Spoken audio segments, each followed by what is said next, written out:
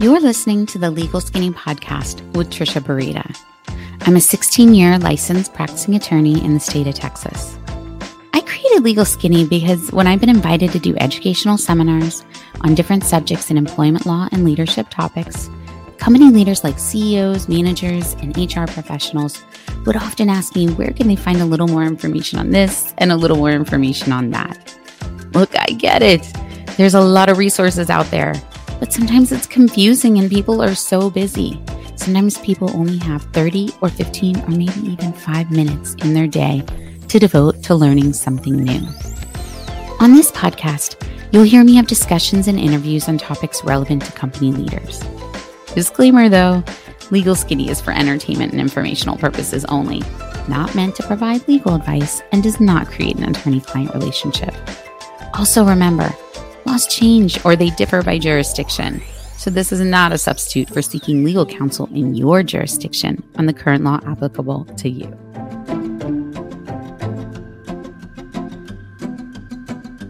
Hello, friends. Welcome back to the Legal Skinny podcast. So I'm celebrating my 50th episode release today. And in honor of that, I wanted to take a minute and thank you as my listener. It really means a lot to me that you're here with me. I'm a huge believer in practicing gratitude in your life. Taking the time once a day, I do mine in the morning, but to just take that moment to write down some things you're grateful for in life. You know, some people follow methods of when or how much, but I don't. I just take a moment every morning to practice gratitude. Sometimes I write one thing I'm grateful for. Sometimes I write 5. There's much published about the benefits of this after you put it into practice. Not only does it feel awesome, but it shows those around you your appreciation, even if you don't tell them that you wrote them down as something that you're grateful for. Your thoughts go to a place where you're in touch with this gratitude, and it connects you to why we live this life, I think. I think it connects you to the specific whys that you live this life. It grows you as a person and definitely as a leader. For me, you're the why I do this, created this Legal Skinny, to help you grow as a leader. If you've been listening and you think because you know the definition of discrimination or understand how to accommodate under the ADA, that you've, quote, got the legal skinny, well, and that you've figured it out, of course, I find all that important, but there's so much more in being a great leader than that. And that's why I'll continue to explore with you. And with 50 episodes in, I'm just getting started. This has been an interesting journey for me, and I love that you've joined me on the ride. I give a lot of presentations and speeches where I get to interact live with the attendees. And podcasting is a little more different type of communication than that. It's totally still cool, but definitely different. So with that being said, if you like my show for whatever reason, I would love to have you drop me a review. You can tell me which episode or topic you liked, or just say, hi, Trisha. To do it is super easy. Go to www.legalskinny.com / then type the word review. And then on that page, it tells you all the info you need to know about how to drop me a review. Now, if you're driving or unable to write it down, this link will be in the show notes. But don't forget, because again, I would love to hear from you. And if you're like, Trisha, I don't like putting myself out there for anyone to read it. It's nobody's business. I'm listening to this chick in Texas talking about, whatever she talks about on the Legal Skinny. Look, I totally got you. Feel free to write it, your review under an alias, like CEO Dude or Boss Girl, HR Junkie, or Bigfoot, or even Loch Ness Monster. In fact, actually, I think my twins will think I'm cooler if I get a review from one of those last two anyway. And again, so that's www.legalskinny.com / the word review. And it'll tell you the simple way to create a review. So for now, thanks again. And let's get to the topic for today. The workplace revolution. I have been wanting to talk about this for a while. I've been holding back actually, watching some of this play out, and it's still going to continue to play out. But I just had to get in here and do a podcast on it because it is so interesting and relevant right now. Back in episode 41, I talked about the changing Pfizer culture and that their CEO, Dr. Burla, discussed the new look they would be entering into with this flexibility at work home schedule. He said for those positions that could work from home virtually, that for when they were going to come into the office, Pfizer was exploring having it be something like where they would be coming into departments with areas that were communal spaces, and they would just, find the space that they were going to work in for the day, and that they would, be surrounded then by their colleagues from that department. Now, before I get ahead of myself, it's not possible for all jobs in America to be telework. There, I said it. I really hope the EOC and the DOL was listening because much of their advice and guidance in the last year, in my humble opinion, has centered around the solution being just let the employee telework or work virtually. No. How is the line cook going to telework? What about the electrician that works on the manufacturing of a product? I could go on and on and on. But some jobs, this just is not going to work for. I actually think Pfizer is a perfect example of this. And their CEO, Dr. Burla, briefly mentioned this when he was giving that interview, that his laboratory people and the manufacturing people, the ones that created the vaccine for COVID, some of those job duties required those workers to come into the Pfizer facilities to work. Yes, I know, mind blown. The COVID vaccine was not created by Billy in his home family room science lab with his 7-year-old doing virtual school in the other room and his dog running around barking. But what Dr. Burla did mention was that some of the individuals may be working in a lab for a couple days a week, but then they could combine their other work like research and that other independent work to maybe in the future, and while they were doing this work this past year, do a couple days at home or one day at home, 1 day a week at home. So I thought that was interesting, actually, his thought process as they're trying to figure this out, listening to, this company ponder the hybrid workplace. So I ask you, how hybrid or all virtual could you be in your company? If you were going to do this, or maybe you're already doing it, have you explored all the possibilities? And why consider this? Look, it's not a law, although arguably it will be looked at differently in terms of potential accommodations for certain positions under the ADA now that so many companies have done this. But that's kind of for another podcast. But beyond that, you don't have to technically, your company doesn't have to do this for the whole workforce, right? So why consider this? One reason is that it's going there anyway. We are in the midst of a remote work revolution. Nationwide Mutual Insurance said remote working was going so well that they decided to make it permanent. In March, Ford said that for their North American workers, they'd be following a flexible hybrid model where they're on site for certain meetings or projects, but at home for their independent work. And Target announced it'd be ending the lease at one of its downtown Minneapolis headquarters buildings after telling employees that most office workers would follow a hybrid approach. Citigroup Chief Executive Jane Fraser said in a memo that the majority of workers would be designated as hybrid, working at least 3 days in the office. And in March 2021, Microsoft announced their commitment to a new modern workplace with a hybrid model. And lastly, I want to mention Google. The place where everyone wants to go into work. After you hear about those Google offices around the world with their vibrant colors and the play and action philosophy, you've heard about this, right? Where you can go into almost any Google offices and find a way to play, from the climbing wall in Google Venice to legit slides, video games, pool, ping pong, or sand volleyball. Oh, and don't forget Google's workspaces, the funky collaborative seating spaces and free meals in the cafeteria. Wait, are you thinking you want to work for Google now? Look, I get it.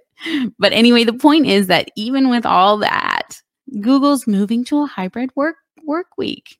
In a letter published by their CEO on May 5th, 2021, he states, "We'll move to a hybrid work week where most Googlers," and yes, I did not know they called them Googlers, but anyhow, "where most Googlers spend approximately 3 days in the office and 2 days wherever they work best.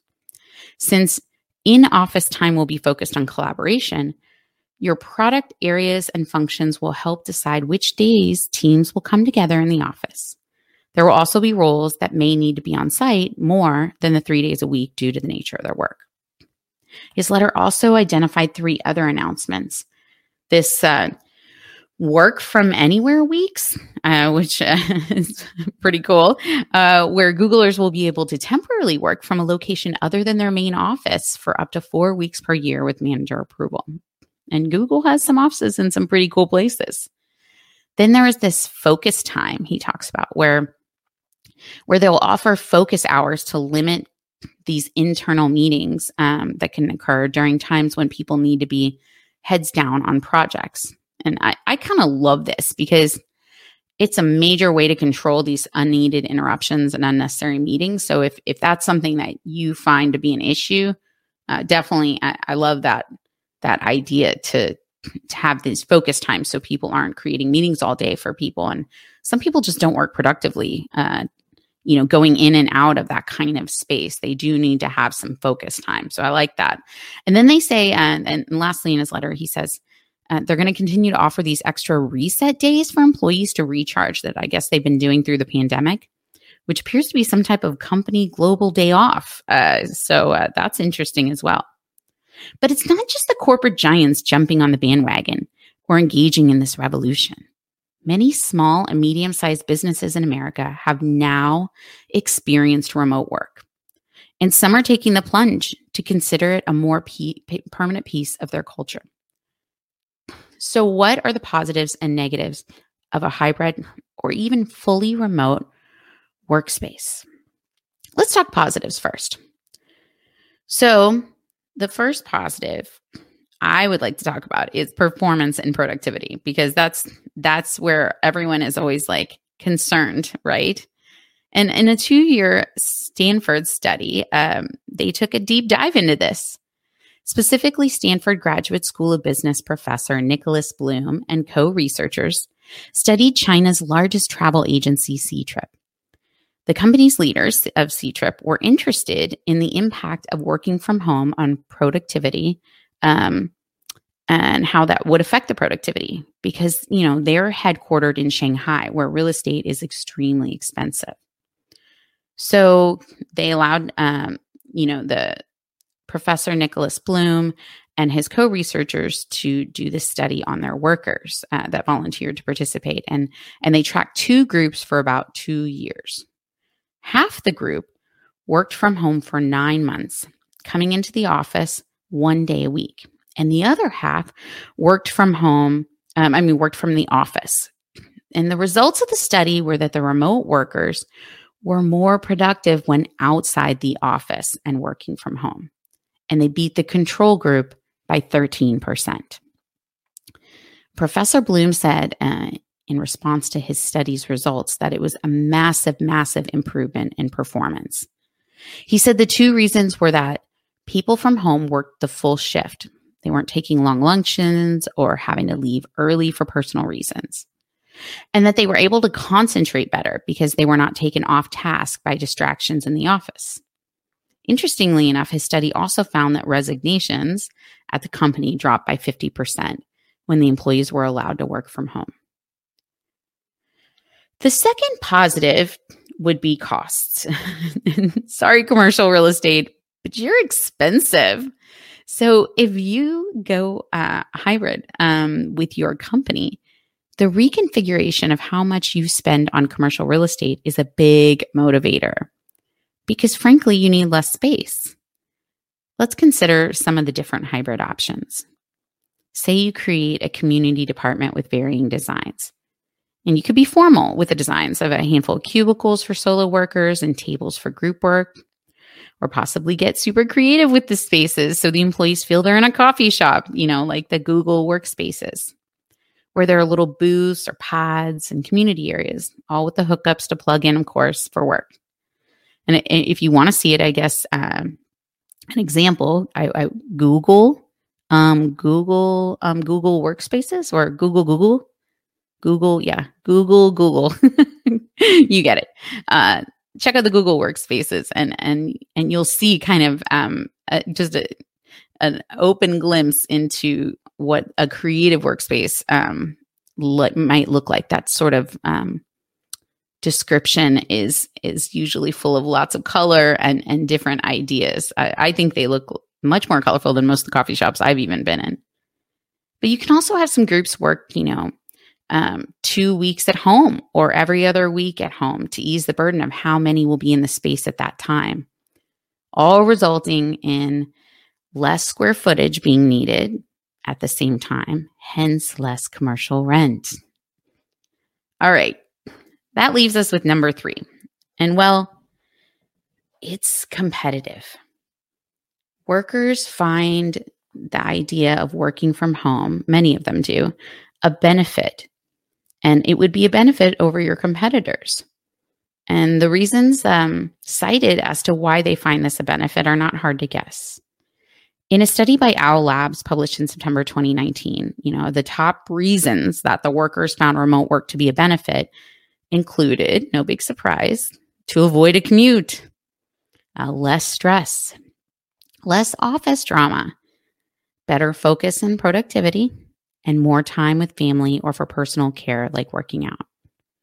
If you're competing for talent, this is now part of the equation, and it's likely part of the questions you may get by talented candidates. Okay, let's switch gears now. Let's talk negatives. One of the big negatives that's talked about is the lack of face-to-face interaction. The OMG, what does this do for company culture? How will we interact? And for many, many company leaders, these are their thoughts. Hybrid or full remote work is scary. And while they may have done it, over the past year because it had to have been done, it's not something that they would have gone to willingly. And I think, and they're all looking at ways to get back out of it. And I think that's where the hybrid model is attractive because it creates a balance for your company to not abandon what was previously being done while still getting that competitive edge and still having the in-person experience. I think that's why most of the corporate giants I mentioned above, in the podcast earlier are going that route. I also think you have to be thoughtful in the whole picture about the different parts of the workforce. A senior level employee with experience is different than the newbie. And the newbie, is going to be needing more training implementations, whether you're virtual or not, and possibly a mentor in order for them to be successful. Because really, it is all about success. You set it up for success, and the employees feel good, the team's productive, the company makes money, and full remote or hybrid remote, it could be a win-win. Now, I think the fear of no culture in a remote work environment should be recognized as just that, a fear. Certainly, relationships can be created and a company can have a very clear culture even if everyone is virtual. And have a little faith in what you've already built, because going virtual doesn't mean a culture is just going to disappear overnight. And actually maybe take this opportunity to change or shift your culture if you feel it needs it or if you have a different vision.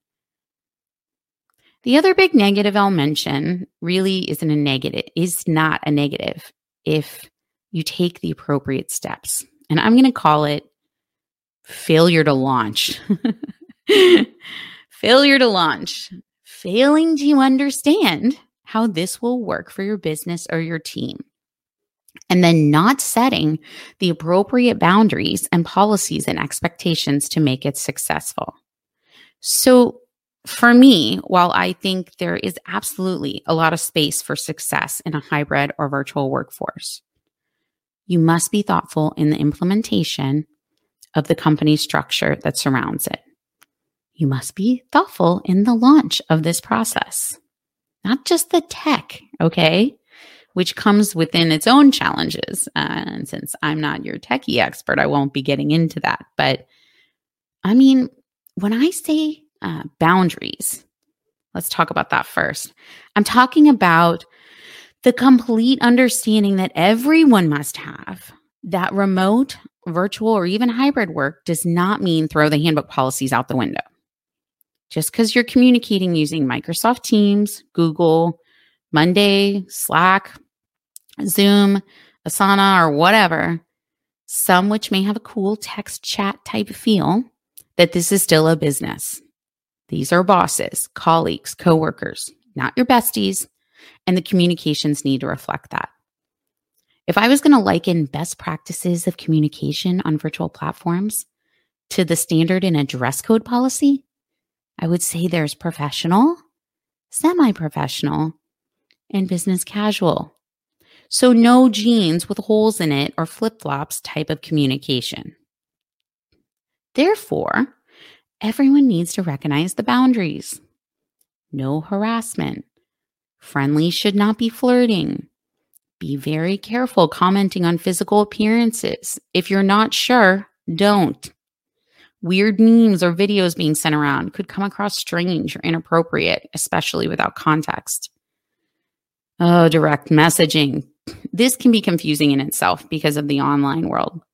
See, some people see DMs as a tool for private messaging. So, outside of the word context and for a lot of different reasons. And so it can get pretty casual and possibly not like work appropriate pretty quick because it's used on all these other social media platforms in a non-work way. And you need to have possibly some thought about what's okay for your work environment and what is not. Be wary also of using these platforms for socials or alcohol type events. I think less inhibitions lead to other problems. So, and I'll just leave it at that because, again, I think that's a whole podcast in itself. But those are just a few of my thoughts on this, but hopefully you get the idea. Discrimination, sexual harassment, retaliation, and hostile work environment claims do not go away because you are virtual or hybrid.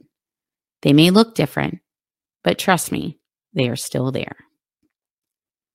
And this all leads me to my second requirement for successful hybrid or virtual culture, which is, drumroll please, great policies.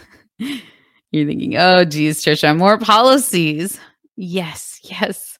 Why not, right? All the things I just mentioned, well, they may not translate in your current policies. So you may have to revise, update, create some new lingo and new policies so everybody knows what's going on. And I love it because written policies, of course, because that's what I'm talking about, forces you to be thoughtful about the process. And you may be thinking, I'm just going to, see how this goes, Trisha. You've already kind of got me only halfway there. And we're just going to sort of test this out. And, if an issue pops up, we'll deal with it. And then if necessary, we'll create a policy off of that. Okay, sure. Good idea. Yeah, let's do that. Let's think about that for a minute. Let's also do the same for, let's say, your car. And not just your car, but your 16-year-old son who just learned to drive car. Let's just not get insurance for that kid or the car. I mean, he's 16. It's expensive. And what's the chances of anything happening? I mean, he's just driving locally. Let's just not worry about it. What do you think about that? Do you think that's a good plan? No, that's not a plan. No policy equals no plan. No plan means no thought, which in the legal world translates to things like negligence and neglect and other worse things. See, you're not creating the virtual work policies for you.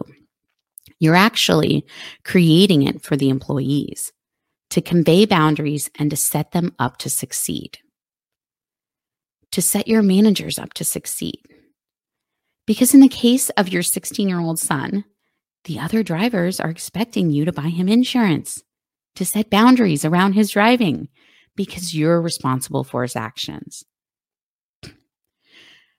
As a company leader, you are often responsible for the actions of those you lead, and not providing them policies to guide them is like leaving them with a toolbox and no tools.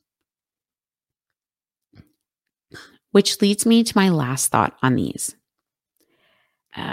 workplace virtual hybrid situations. And that would be expectations.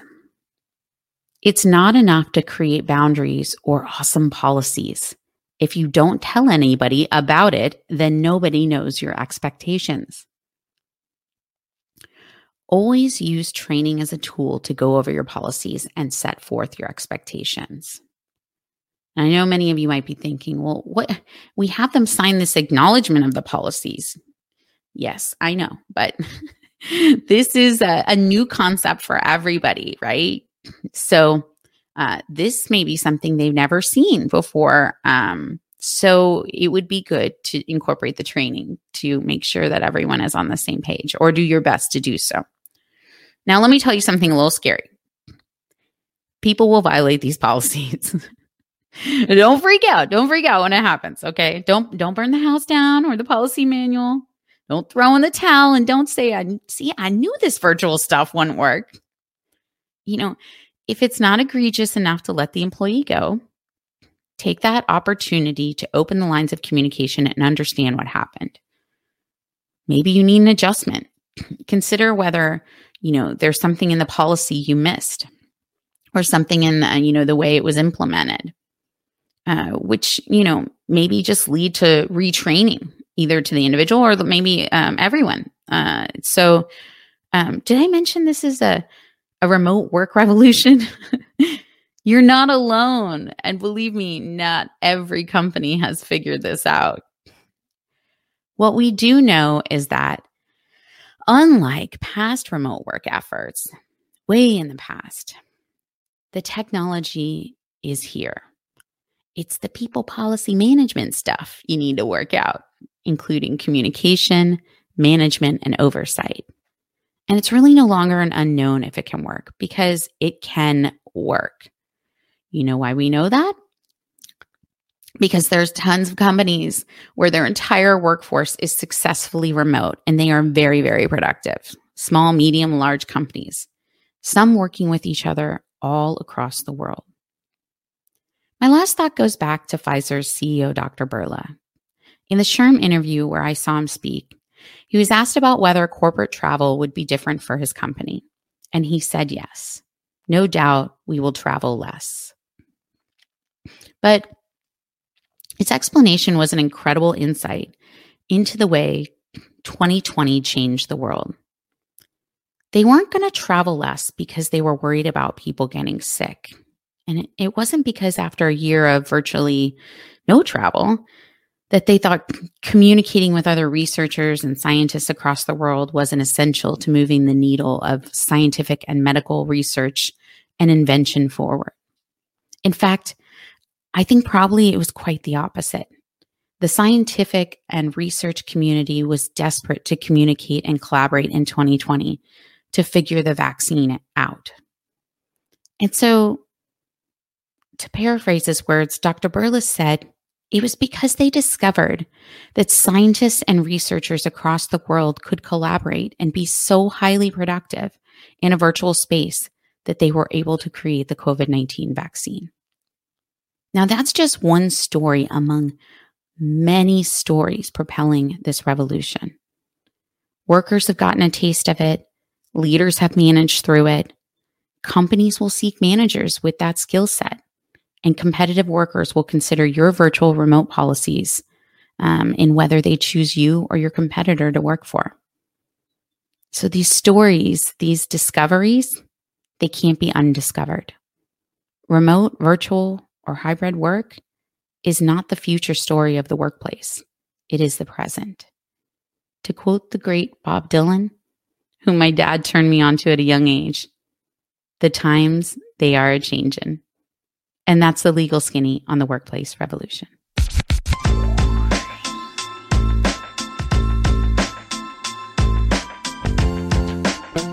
Thanks for joining me on this episode of the Legal Skinny Podcast. I would love for you to go to www.legalskinny.com/review to learn the super simple way to leave me a review to tell me which topics and guests you like. I value your thoughts, and your review helps me support more company leaders just like you to grow as a leader themselves and to grow successful teams. I also dropped the link in the show notes if that's easier for you. And while you're there, check out all the other resources I have for you as a company leader. And don't forget our disclaimer to remember: Legal Skinny is for entertainment and informational purposes only, not meant to provide legal advice, and does not create an attorney-client relationship. Laws change or they differ by jurisdiction. So also remember, this is not a substitute for seeking legal counsel in your jurisdiction on the current law applicable to you.